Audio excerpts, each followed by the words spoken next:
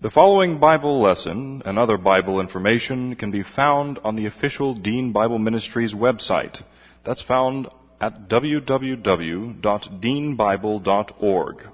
That's www.deanbible.org. Or write to Dean Bible Ministries Incorporated.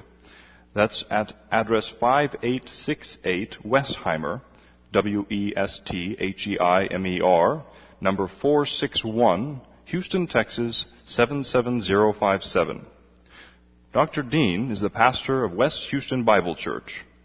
And now, here's Dr. Dean with the Bible lesson. A couple of announcements before we get started. Next Saturday, or a week from this Saturday, everybody gets confused about the next and the this. We'll have a personal evangelism workshop here with Gene Brown, 10 a.m. over in the North Wing. And we are still planning to have an open house to have people look at the new place on the Beltway. But we do not have a time established yet, so just be flexible. And then we will have a meeting on Sunday night after church to discuss the property. And then on the 14th, we're going to start our new curriculum in Sunday school and start a new teen class. And Ike Spiker is going to start the teen class, taking them through framework series. How shall a young man cleanse his way? By taking heed thereto according to thy word. Thy word have I hid in my heart, that I might not sin against thee. Thy word is a lamp unto my feet and a light unto my path. Jesus prayed to the Father, sanctify them in truth. Thy word is truth. For the grass withers and the flower fades, but the word of our God shall stand forever. Before we begin our study this evening, we need to make sure we're in fellowship. Make sure we're ready to focus on the teaching of God's word. So we always have a few moments of silent prayer to give you the opportunity to use 1 John 1:9 if necessary. And then I'll open in prayer. Let's pray.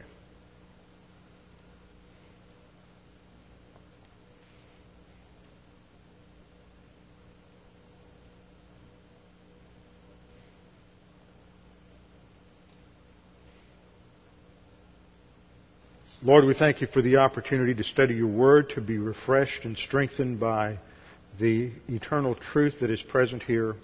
Father, we thank you for the Holy Spirit who indwells each of us and who fills us with the knowledge of your word. And we pray that as we study your word, that you would challenge us with it, that we would be able to understand these things under the teaching ministry of the Holy Spirit, and we would be motivated to grow and to advance in our spiritual life. We pray this in Christ's name.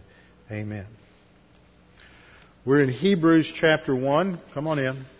Hebrews chapter 1, down to about verse 8. Hebrews chapter 1, about verse 8. But I'll pick up with a little review starting back in verse 4. Now this is our 20th hour in Hebrews. 20 hours, and we've made it through 8 verses. So at this point we'll pick up the pace a little bit. I told everyone that when we got started I wasn't going to spend 4 weeks on every verse like I did in the prologue, because it's not necessary. But you have to move forward on the basis of knowledge. And there's so much loaded and packed into those first 4 verses that set the foundation for what this writer is challenging his readers about in terms of their spiritual life, that we need to make sure we understand these things.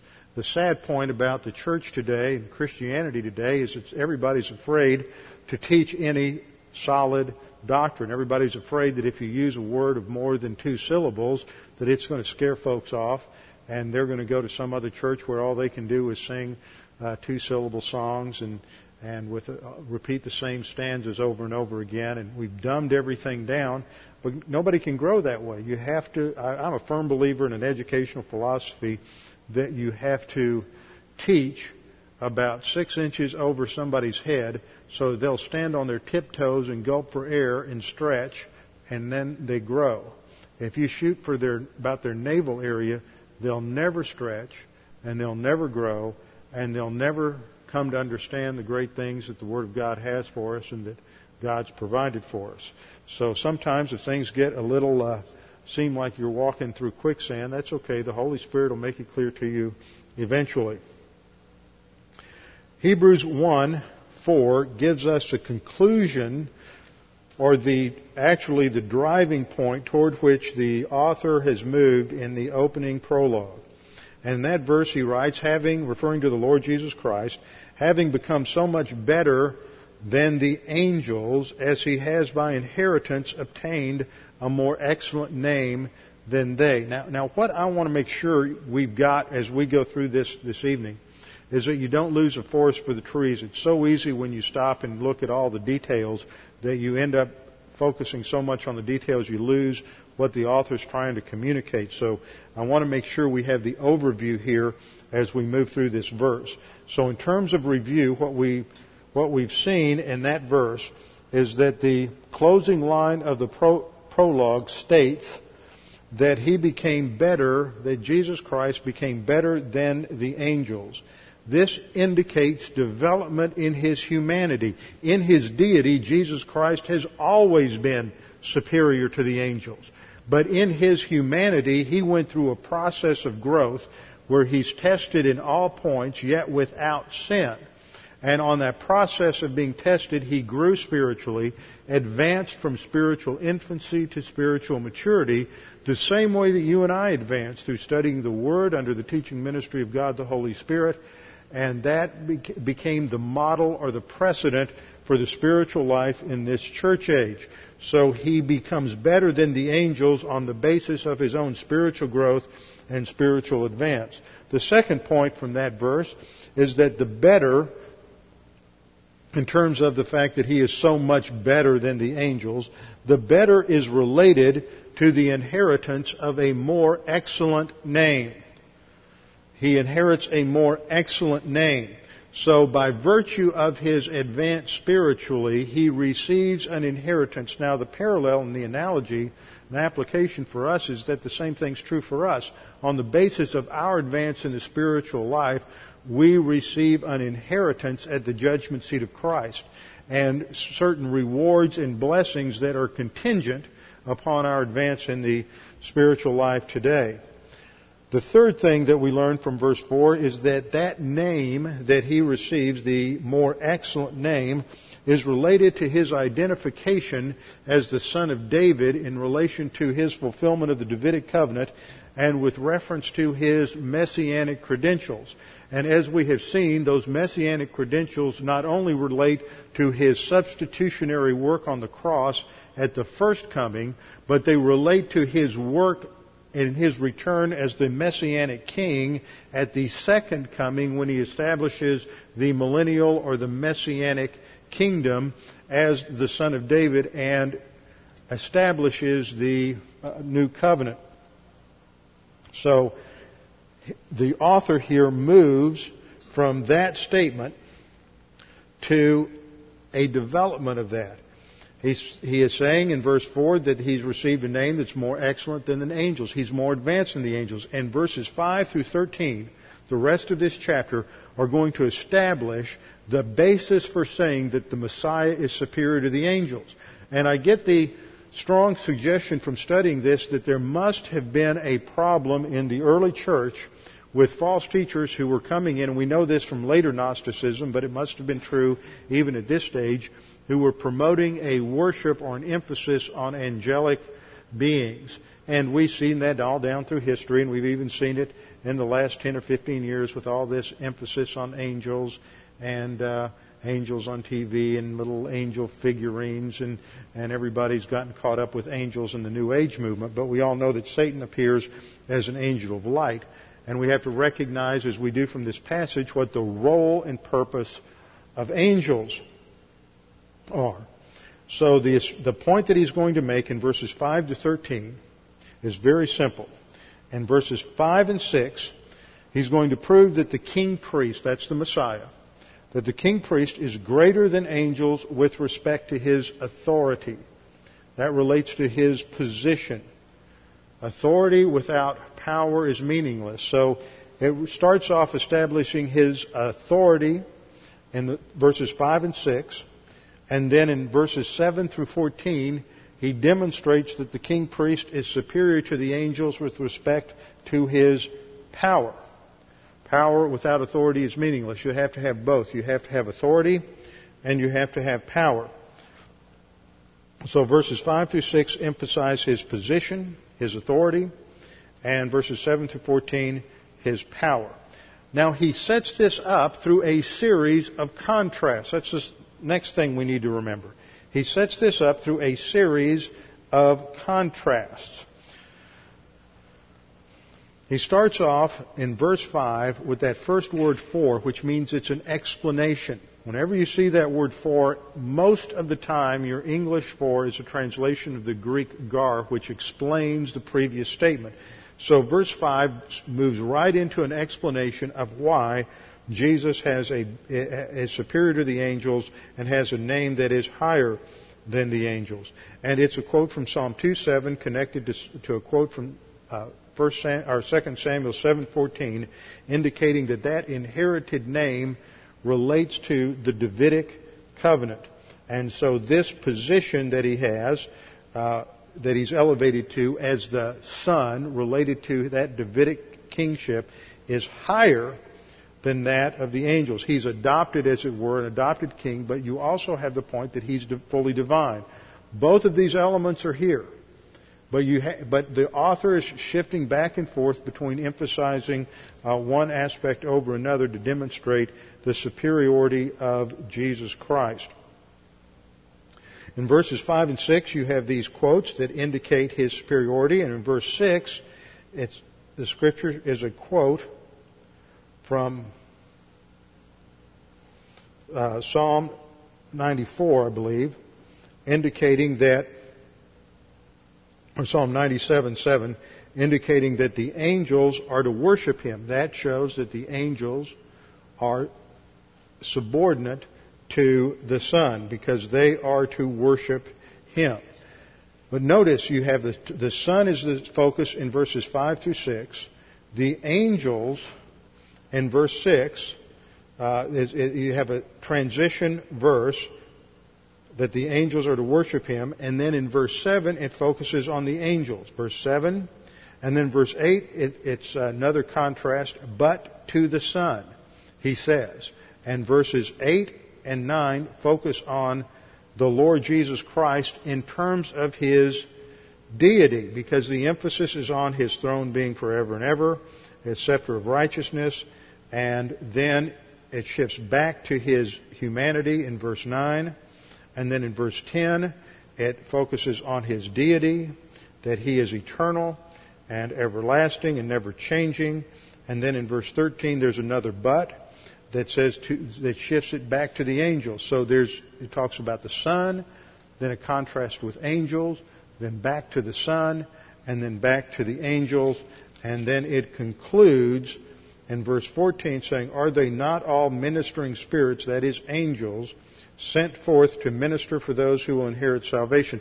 Now that's a key verse to understand, because it not only sums up everything from verse 8 down, but it sets up the challenge or the application that comes in 2:1 through 4.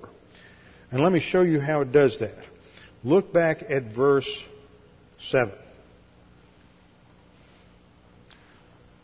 "And of the angels he says, who makes his angel spirits and his ministers a flame of fire." And this is a quote from Psalm 104, verse 4. A quote from Psalm 104:4. And it calls the angel spirits. Now, it's interesting, there's a lot of debate as to whether pneuma there ought to be translated spirits or wind, and nobody made this observation. That is that the angels are made spirits in that verse, pneuma, and the ministers are, and then they are said to be ministers, and the Greek word for ministers there is liturgos. Let me see if I have a slide on this. The angels are pneuma, and angels are spirit beings, and then they're said to be ministers. And the word there isn't diakonos, which is a word for deacon or minister. It's a different word. It's the Greek word liturgos, which indicates a public servant or a minister, and specifically it's used in, this is the word from which we get our English word liturgy. It's specifically related to service within with respect to God in the Scriptures. Now, when you look down to verse 14, it says, "Are they not all ministering spirits?" Guess what two words are used there? Those same two words. Ministering spirits, the word for ministering is the adjectival form of liturgos, and the word for spirits is pneuma, the plural of pneuma. So when you look at this whole section from 8 down to 14 is a development out of verse 7. So we have to understand what is going on in terms of this particular verse and in terms of the contrast. So verse 7 starts off and talks about the angels. Of the angels, he says, who makes his angel spirits and his ministers a flame of fire. What that emphasizes is their creaturely nature. It emphasizes their creaturely nature. It says he made them. So they are creatures. That means they are finite. They are temporal. In contrast to that, we have the emphasis on the Son as being sovereign.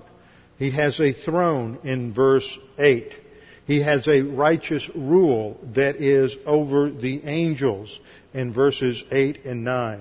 In verses 10 through 12, he is said to be the Creator. In the beginning you laid the foundation of the earth, and the heavens are the work of your hands. They will be changed, but you are the same, and your years will not fail. So he is eternal. This is an attribute of deity. And then we see the Son as a sovereign ruler in contrast to the angels in both verses 8 and again at the conclusion in verse 14. So this is the flow that we have in these verses. So everything from 8 on develops out of that quote in verse 7. That's why it is so significant. So this quote in Psalm, as I pointed out last time in Hebrews 1:7, is a quote from Psalm 104, verse 4. Let me back up the slides here. And this is a creation psalm. It's a meditation on the creation, beginning in verse 1 of Psalm 104. "Bless the Lord, O my soul, O Lord my God. You are very great. You are clothed with honor and majesty, who cover yourself with light as with a garment, who stretch out the heavens like a curtain." That same imagery is going to be picked up in verse 12, where it talks about the heavens and the earth are like a cloak that are folded up. You have this comparison throughout the Old Testament of the heavens like a cloak or like a garment, something that is spread out. It's a very dramatic physical demonstration or picture. And then it wears out. It's going to go away. It's temporary. Verse 3 of Psalm 104. He lays the beams of his upper chambers in the waters. That refers to the initial establishment of the earth. Who makes the clouds his chariot, who walks on the winds of the wing, who makes his angel spirits and his ministers a flame of fire. Now, somebody asked me the question if there was an order here in Psalm 104 in the order of creation, and I don't think so. It is simply a meditation on Genesis 1, and it's impossible to draw a chronological order here. Verse 4 and verse 3 are simultaneous. Job 38, 4 through 7 indicates that the angels united sang for joy when God laid the foundation of the earth. So that indicates that the angels were created prior to the establishment of the foundation of the earth.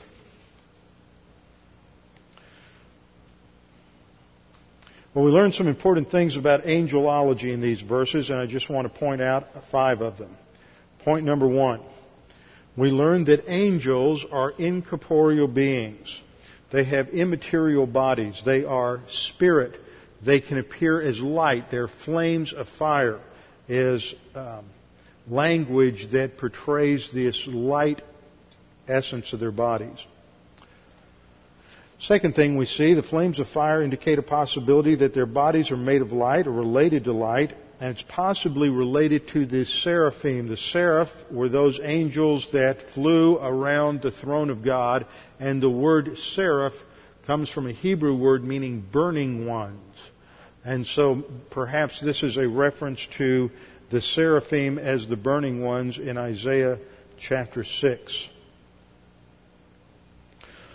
Third thing we see is that angels do not have an inheritance with God as believers do. Angels do not have an inheritance with God. That's what sets us apart. We have an inheritance, just as the Lord Jesus Christ, through His advance, inherited a better name. So we, when we follow Him and are co-sufferers with Him, according to Romans 8, we will be co-heirs with Him. So we have an inheritance that the angels do not have. Fourth, angels are not to be worshipped. Angels are servants of God. They carry out His commands. They oversee the physical operation, I believe, of the universe. But they are not to be worshipped. They are a higher being than we are at the moment. But one day we will rule and judge the angels, according to 1 Corinthians chapter 6. Angels are servants who perform the will of God and serve Him and His people. That's the emphasis here, is that they are servants and the Lord Jesus Christ is a sovereign ruler. So the contrast here is between the angels' role as servants and the Lord Jesus Christ's authority over them. Okay? Then we come to verse 8. Verse 8 makes a dramatic shift back to the Son. In verses 8 through 12 focus on the qualifications of the Son and what sets Him apart and superior to the angels. In verse 8 we read, "But," contrast, "to the Son He says," that's God the Father addressing the Son, and this is a quote from Psalm 45 verses 6, and then verse 11 will be, verse 9 will be a quote from Psalm 45 verse 7. "But to the Son He says, Your throne, O God, is forever and ever. A scepter of righteousness is the scepter of Your kingdom." Now it's interesting that an Aramaic translation or paraphrase of this is known as the Targum of Jonathan, which dates from 5 centuries AD, 5 centuries after Christ. And it gives a paraphrase of Psalm 45:2, and it reads, "Your beauty, O King Messiah, is greater than that of the sons of men." So it is clear from this Targum, which is a Jewish Targum, that they understood Psalm 45 to be a messianic psalm and to be addressing the Messiah and the rule of the Messiah. That immediately connects it back to the Davidic covenant. Who is it that is going to come and rule over Israel forever and ever? It's the greater son of David promised in the Davidic covenant. Now Psalm 45 is a focus on a royal wedding. We don't know the royal wedding. We don't know who it was specifically written for, but it portrays that future royal wedding between the church, the bride of Christ, and the Lord Jesus Christ, which takes place at the end of the tribulation period. We are in heaven. We get purified at the judgment seat of Christ. We receive our rewards, and then there is the wedding feast, and the church becomes the bride of Christ. This reference to the eternal throne in Hebrews 1:8 tells us a couple of things. First of all, as I just indicated, it indicates that this is the Davidic throne. This is not the throne of God. Remember, Revelation 3, Jesus said that He is sitting on His throne, not the Father's throne. I mean, that overcomers will be able to sit on His throne, but He is currently not sitting on that throne. He is at the right hand of God the Father. So He doesn't take the throne until the second coming. The second thing we see here is that the person who is on this throne must be an eternal person. Your throne, O God, is forever and ever. It is an eternal throne. So it's a shift to where it's emphasizing not just His humanity, but also the deity. And this, I pointed out as we went through our study on the Davidic covenant, that the Davidic covenant foresaw or implied that the Son, or the ultimate one to fulfill that covenant, would be both human and divine, because, as I said, either you have an eternal succession, one generation after another on into eternity, or that succession is going to end in one who is eternal. And of course, only God is eternal. So that draws this together, that the statement, "Your throne, O God, is forever and ever." The throne is the Davidic throne, which references the humanity of Christ, and the fact that He is referred to as "O God" and it's forever and ever indicates the deity. The next thing we learn, the third thing we see from this, is that this verbiage, the words that are used here, fit other verses that relate and describe the Davidic covenant. For example, in Psalm 45, 2 Samuel 7:16, "And your house and your kingdom shall be established forever before you, and your throne shall be established forever." That's right out of the passage on the Davidic covenant. It's a similar verbiage. Psalm 89:3, "I made a covenant with my chosen, I have sworn to my servant David." And then in verse 20 it says, "I have found my servant David, with my holy oil I have anointed him." And then we will see in verse 9 that there is a reference to the fact that God has anointed you, that is the Messiah, with the oil of gladness more than your companions. So we see this similarity of verbiage. Then again in Isaiah 9:7, "Of the increase of His government and peace, there will be no end upon the throne of David and over His kingdom, to order it and establish it with judgment and justice from that time forward, even forever." And so we see a parallel between that and the emphasis in Hebrews 1:8, a scepter of righteousness, that the characteristic of this kingdom is a righteous rule. That's what the scepter of righteousness describes. It doesn't mean He has a physical scepter that is righteous. It is a picture of His rule. He will have a scepter, and that indicates His rule and His authority and His power, and that scepter is righteous. That is a descriptive genitive. Isaiah 11:4 picks up this same terminology. "But with righteousness He shall judge the poor and decide with equity for the meek of the earth. He shall strike the earth with the rod of His mouth, and with the breath of His lips He shall slay the wicked." And then in Psalm 89 verse 14 we read, "Righteousness and justice are the foundation of your throne." Mercy, which is our Hebrew word chesed, which we've studied, which indicates the everlasting faithful love of God, His loyal love, His faithfulness to His covenant, that mercy and truth go before your face. And again in the Psalms we see this connection between righteousness and justice on the one hand, and loving kindness and truth on the other hand. And this forms the core of God's essence, I believe. This is the core, is righteousness, justice, love, and truth. That is the core, which I've referred to as the integrity of God. That is the basis for all of His actions to human beings. Now back to verse 8. "But to the Son He says, Your throne, O God, is forever and ever. A scepter of righteousness is the scepter of your kingdom." And that phrase, a scepter of righteousness, means that His kingdom is going to be governed by perfect righteousness. The rule, the government that is established during the millennial kingdom is going to be perfect.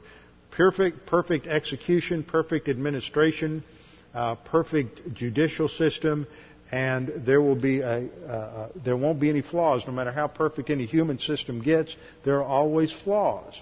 There are always failures. And God knew that in His omniscience. When He delegated judicial responsibility to the human race, He knew in eternity past that people were going to make mistakes and execute innocent people, and that there were going to be many other problems. Nevertheless, He still delegated that responsibility to man.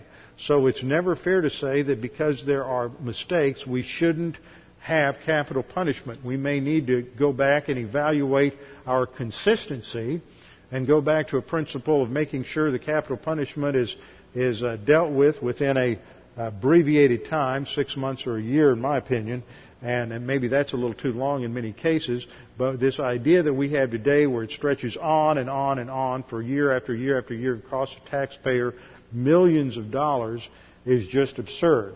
Righteousness during the millennial kingdom will see a quick execution of justice. Then we come to Hebrews 1:9, which is another quote from Psalm 45, verse 7. Hebrews 1:9 says, "You have loved righteousness and hated lawlessness. Therefore, God your God has anointed you with the oil of gladness more than your companions." Well, what's he saying here? What's the significance of this quote? It's tied to the previous verse indicating the righteous rule of the Messiah. But in this verse, it's reflecting not on His deity. Remember I said in verse 8, there's this emphasis on His deity. It's His throne. It's eternal. But in verse 9, it focuses on the human qualifications. This first phrase is quite significant. You have loved righteousness and hated lawlessness. Where do we find another passage like that in the Scripture? Jacob I loved and Esau I hated. Is this talking about love versus hate, or is this a figure of speech? It's an idiom. Whenever you have this love and hate expression, it is talking about acceptance and rejection. And here it is talking to the Son. The you refers to the Lord Jesus Christ. It says, you have loved righteousness. And it is an aorist tense verb indicating that which took place in the past during His incarnation on the earth. And during His time on the earth, He loved righteousness and rejected lawlessness. Now, what is lawlessness? Lawlessness, well, let's just back up a minute. The love is based on, well, you have three words to deal with in this. In the Septuagint, which is the translation the writer of Hebrews used, he uses the aorist active indicative of agapao. In the Masoretic text, which is the Hebrew original, it used the Hebrew word ahav in the Cal Perfect. And ahav is a word usually for attraction to something, as opposed to chesed, which is the word for faithful loyalty. So it's emphasizing a rapport.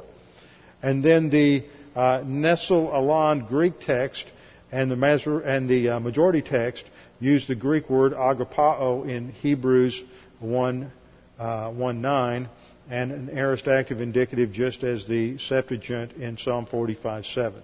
So what does all that mean? That means that the emphasis in love has to do with attraction as opposed to sentimentality or emotion or something of that nature, and indicates the affinity between the character of the humanity of the Lord Jesus Christ and the integrity of God the Father. He loves righteousness. In His humanity, He was consistent with the character of God the Father. In contrast, He hated or rejected wickedness or lawlessness, as it's translated in the Greek. The wickedness on the Greek text back in Hebrews 1:8 is anomia. Anomia. I have this up here, Psalm 45, but it's Hebrews 1:8. It's anomia, which is the alpha prefix a plus the word from nomos, meaning law. It means literally without the law. And some people would translate that lawlessness in the sense of breaking the Mosaic law, but that's not the idea. The way the word is used is it indicates transgression of God's standards. It literally means, or the way it's used is the violation or the transgression of a standard of law, not the Mosaic law, but the standard of God's character. So that the law indicated by this word anomia is the transgression of God's character, not some human law code or the Mosaic law. This is clearly seen from 1 John 3, verse 4, where John wrote, "Whoever commits sin also commits anomia." Whoever commits sin, hamartia, for missing the mark, whoever commits sin also commits lawlessness, anomia. So this equates the word anomia with hamartia. It's the same thing. It is a synonym for sin. And that's the conclusion of verse 4. And sin is lawlessness. So it's a clear statement of the meaning of anomia. So when we read in Hebrews 1:8 or 1:9 that you have loved righteousness, that is the standard of God's character, and you have hated lawlessness, it could be rendered, you have rejected sin. And that's in the process of the spiritual growth in the humanity of our Lord Jesus Christ. He always took a stand for righteousness. Whenever his volition was involved, he chose righteousness and rejected sin. He never operated independent of the Father's character. This is the doctrine we call the impeccability of the Lord Jesus Christ. Impeccability is based on the Latin root peccare, which means to sin. And M, the IM prefix, is a negative, a negation, and so it means without sin. That Jesus Christ lived in his humanity without sin. He never sinned, and this qualified him to go to the cross. In fulfillment of the Old Testament type, Jesus Christ was the Lamb of God who takes away the sin of the world. And the lamb there specifically refers to the lamb that was chosen for the Passover meal and for the sacrifices. There was to be a lamb that was without spot or blemish. There was no sin in the Lord Jesus Christ. Therefore, he was fully qualified to go to the cross and die on the cross as a substitute for our sins. And then in the next phrase, in it should be Hebrews 1:9, where it says, "Therefore God," the Greek for therefore is dia tuta. Dia tuta, which indicates not therefore, but for this reason. For what reason? For the reason that he was impeccable. On the basis of that reason. The reason is stated is because in your humanity during the hypostatic union, you loved righteousness and you hated lawlessness. Therefore, because of that, for this reason, God the Father, your God, the God of the Lord Jesus Christ, has anointed you with the oil of gladness more than your companions. Now that word anointed is the aorist active indicative of the Greek verb kreo. Kreo is the basis for the noun Christos, which means to be anointed. Now there's another Greek word for anointing called alepho. And alepho would describe the everyday things that you would do when you took a shower and you put oil on your hair or oil on your skin. In desert climate, they would put oil on their skin. They would anoint their skin. And that was a non-religious or non-ritual use of anointing. But this is a ritual relationship. God has anointed you. There is a spiritual significance to the word kreo. It's only used where there is a spiritual significance. And it is the basis for as I said, for the Greek word Christos, meaning anointed one, which is the Greek translation of Mashiach or Messiah for the anointed one. And we could translate it appointed one, because that's the significance of being anointed, is that God had signified this person for a particular role. Priests were anointed or appointed. Kings were anointed or appointed. So sometimes we use that word anointed and we get this kind of funny, spiritual, pious feeling. But let's just bring it down to everyday significance. Therefore, God your God has appointed you, and the way this was signified was the anointing oil. But here it's not necessarily literal. It is a figurative expression. He's appointed you with the oil of gladness. It's not a literal oil. It is you've been anointed with gladness. It is an adjectival genitive. indicating the joy that the Lord Jesus Christ possessed that will characterize His rule and reign in the millennial kingdom. So the phrase oil of joy doesn't symbolize an anointing that occurred when He's baptized in the Jordan River. It doesn't relate to His ascension and session. It describes the characteristic, again, of His rule. It is a righteous rule, and it is a rule characterized by joy and happiness throughout the millennial kingdom. But then there's one more important word in this verse, and that is the last word, companions. And the word companions emphasizes those who are with Him as co-heirs. Another verse that relates to the oil of gladness is Isaiah 61:3 that talks about the millennial kingdom and uses the phrase the oil of joy for mourning, but it is related to the beginning of the millennial kingdom. Now, the phrase companion is the Greek word metakoi, metachoi, metakoi. And metakoi, or metakos in the singular, refers to those who are companions or participants with the Lord Jesus Christ.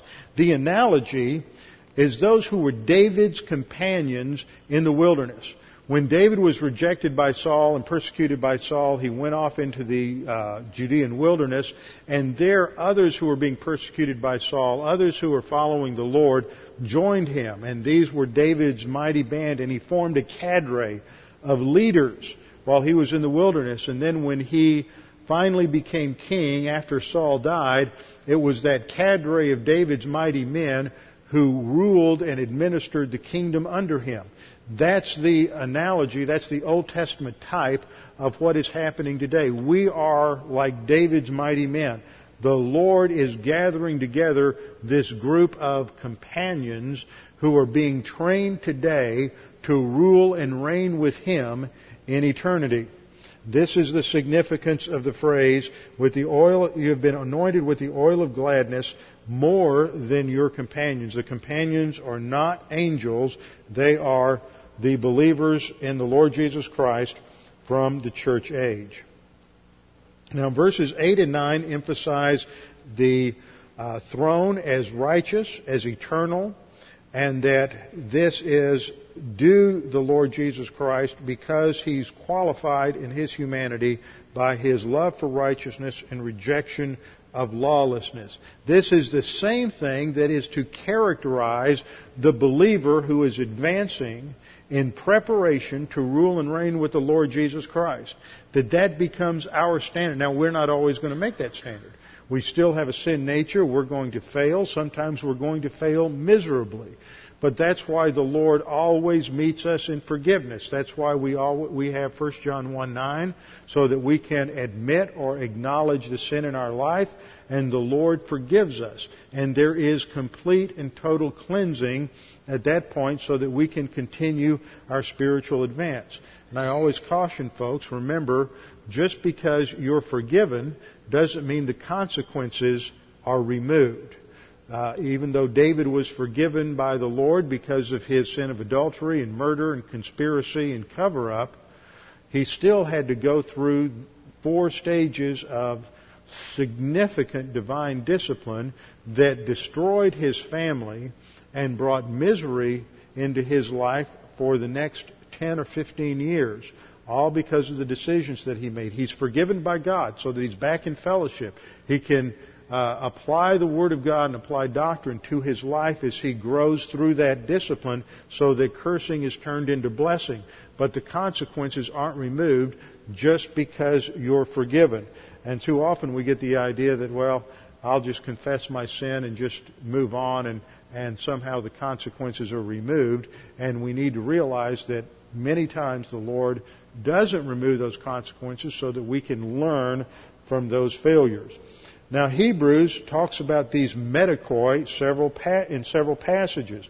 For example, in Hebrews 3:1, the writer addresses his audience as holy brethren, partakers, that is, the metakoi of a heavenly calling. That is our destiny, is to rule and reign with Him. Now, not every believer will reach that destiny. Some of us will fail, and we will enter into heaven with smoke and with the loss of our rewards, according to 1 Corinthians 13. Nevertheless, we do not lose our salvation. Hebrews 3:14 mentions it again. For we have become partakers of Christ, that is, we become medikoi, partakers of Christ, if, third-class condition, maybe we will, maybe we won't. See, some of us won't make it because we fail to mature as believers. We take Bible class lightly. We take the Word of God lightly. We become arrogant and think that we can get away with the sin in our life, and we're just going to use 1 John 1:9 as a license to sin, and so we don't ever go anywhere. And then we're failures in the Christian life. But if we want to be partakers, that's the same concept as overcomers that we've been studying in Revelation 2. If we have become partakers, if we hold fast the beginning of our assurance firm until the end. In other words, don't fail in your advance. Don't reach a certain stage and then just kind of coast the rest of your life. The spiritual life doesn't end until the Lord takes you home. Don't reach a stage and then just relax. And this happens a lot, you see, I've seen this over the years with older people. You get to be 65, 70, 75, and all of a sudden you feel like you've lived your life. Your spiritual life isn't as significant. But we are to hold fast until the end. And those who hold fast to the end and reach spiritual maturity are those that will be rulers and reigners with the Lord Jesus Christ.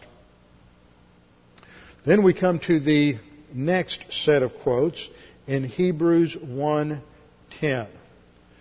This is our seventh set of quotation from Psalm 102, verses 25 to 28. Psalm 102, verses 25 to 28 is the background for this quotation. And he goes on to say, and in addition to the statement made in Psalm 45, we have another statement made in Psalm 102 related to the Son. You, Lord, in the beginning laid the foundation of the earth, and the heavens are the work of your hands. Not only are you the one who in the future is going to establish a throne of righteousness to rule and reign, but in the past you were the Creator who laid the foundation of the earth. This is clearly seen from verses like Colossians 1:16 and 17. Colossians 1:16 says, for by Him all things were created that are in heaven and that are on earth, visible and invisible, whether thrones or dominions or principalities, all things were created through Him and for Him. It is the Lord Jesus Christ who is the active Creator in the creation process in Genesis chapter 1. God the Father is the architect of the plan, but it is God the Son who was the project manager. He is the one who oversaw the construction and did the actual creating during those 6 active days of creation. So the Lord Jesus Christ is seen here as the Creator. Now remember, if He's the Creator, that's in contrast to the angels who are made, back in verse 7, where it stated, who made His angels spirits. So if angels are creatures and the Lord Jesus Christ is the Creator, then He is superior to the angels. So in so he goes on to say, in verse 13, we'll skip down what we see mostly in the quote from Psalm 102. Now this is something important. We could stop and we could exegete our way through each word in Psalm 102 in the quote in verses 10, 11, and 12, but that's not the writer's point. What I find interesting is apparently in the midrashic technique of the Jews, if they wanted to make one point, they would quote 4 verses just to make one point. And that one point was a clause in those verses. We see this in Peter's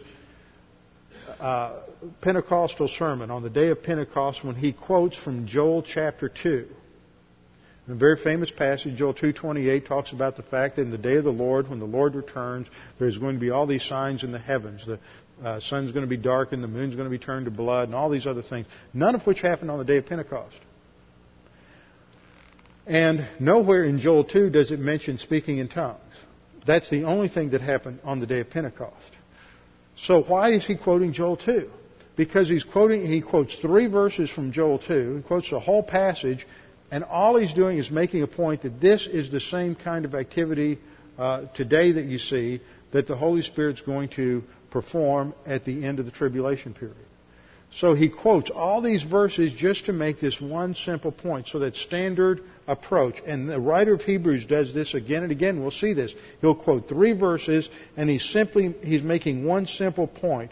And that is that the Lord Jesus Christ is the Creator, verse 10. Verse 11, that the creation itself is temporary. It will perish, but you remain. They will all grow old like a garment, like a cloak, that we will fold them up, and they will be changed. But you don't change. You are the same, and your years will not fail. So this whole quotation is to emphasize 3 points. He's the Creator. He will never change. The creation will perish, but He will not. And third, that He will never change. And then we come to verse 13. It's a contrast again, but in contrast to what has just been said of the Son, we're going to go back to look at the limitations related to the angels.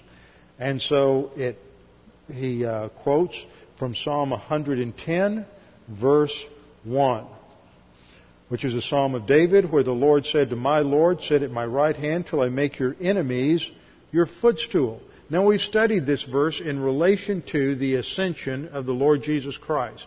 The Lord Jesus Christ ascended to heaven, where He sat at the right hand of the Father.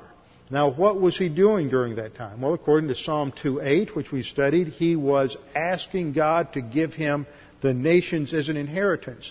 In that interim period between His seating at the right hand of the Father and His coming to earth to take the inheritance, God the Father is working to build this band of companions who will be the associate rulers with the Lord Jesus Christ in the future. So this is the Lord's position during the church age. He is seated at the right hand until I, God the Father, make your enemies your footstool. So God never said this to any of the angels. This is a special statement directed only to the Lord Jesus Christ. Now, Psalm 110:1 is also very important because it indicates at least a dual personage in the Trinity.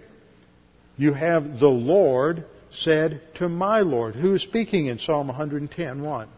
It's David. David is the greatest king on the face of the earth at that time.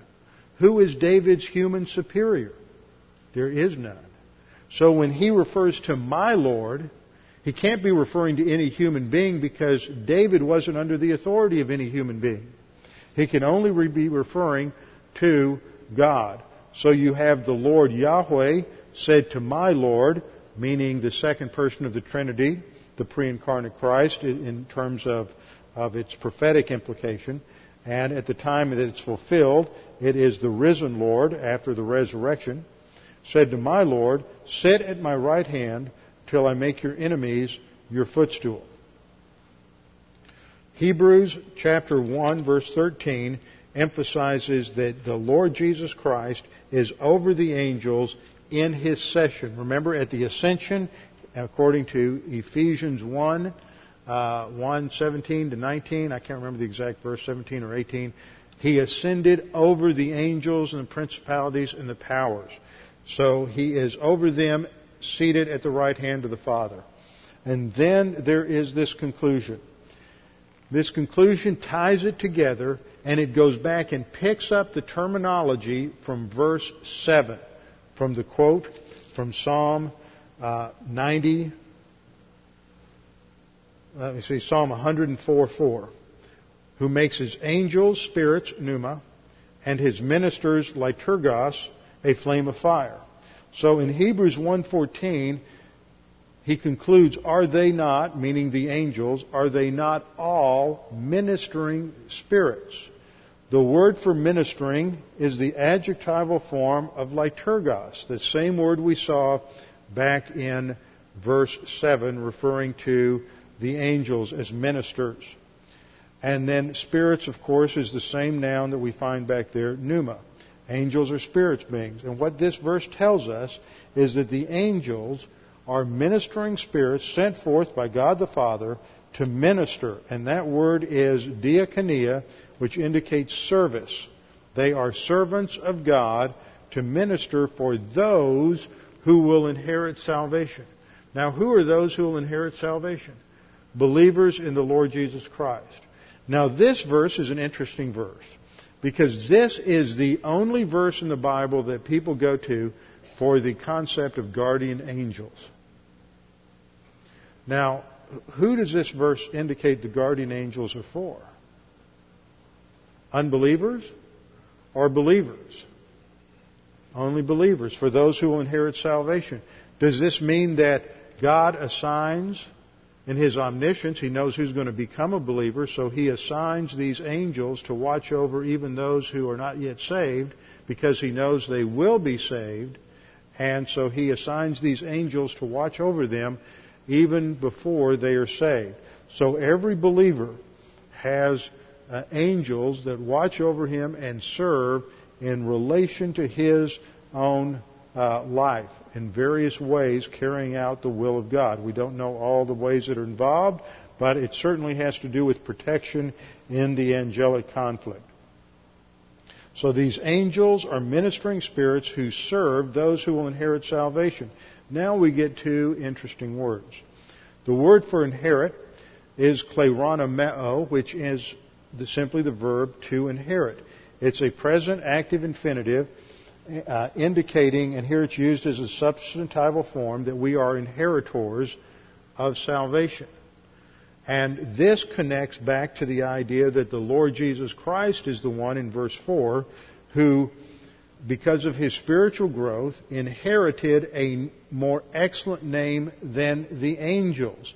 And if we advance, we also have this inheritance. And that brings us to the last word, which is the word that is so important to understand. And that is the Greek word soteria, translated salvation.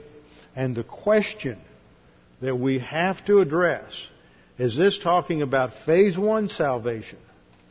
Or is this talking about phase 3 glorification? And that's the important concept. Because in our culture, in American evangelicalism, what we have been taught to think is that this word saved equals justification, salvation at phase 1.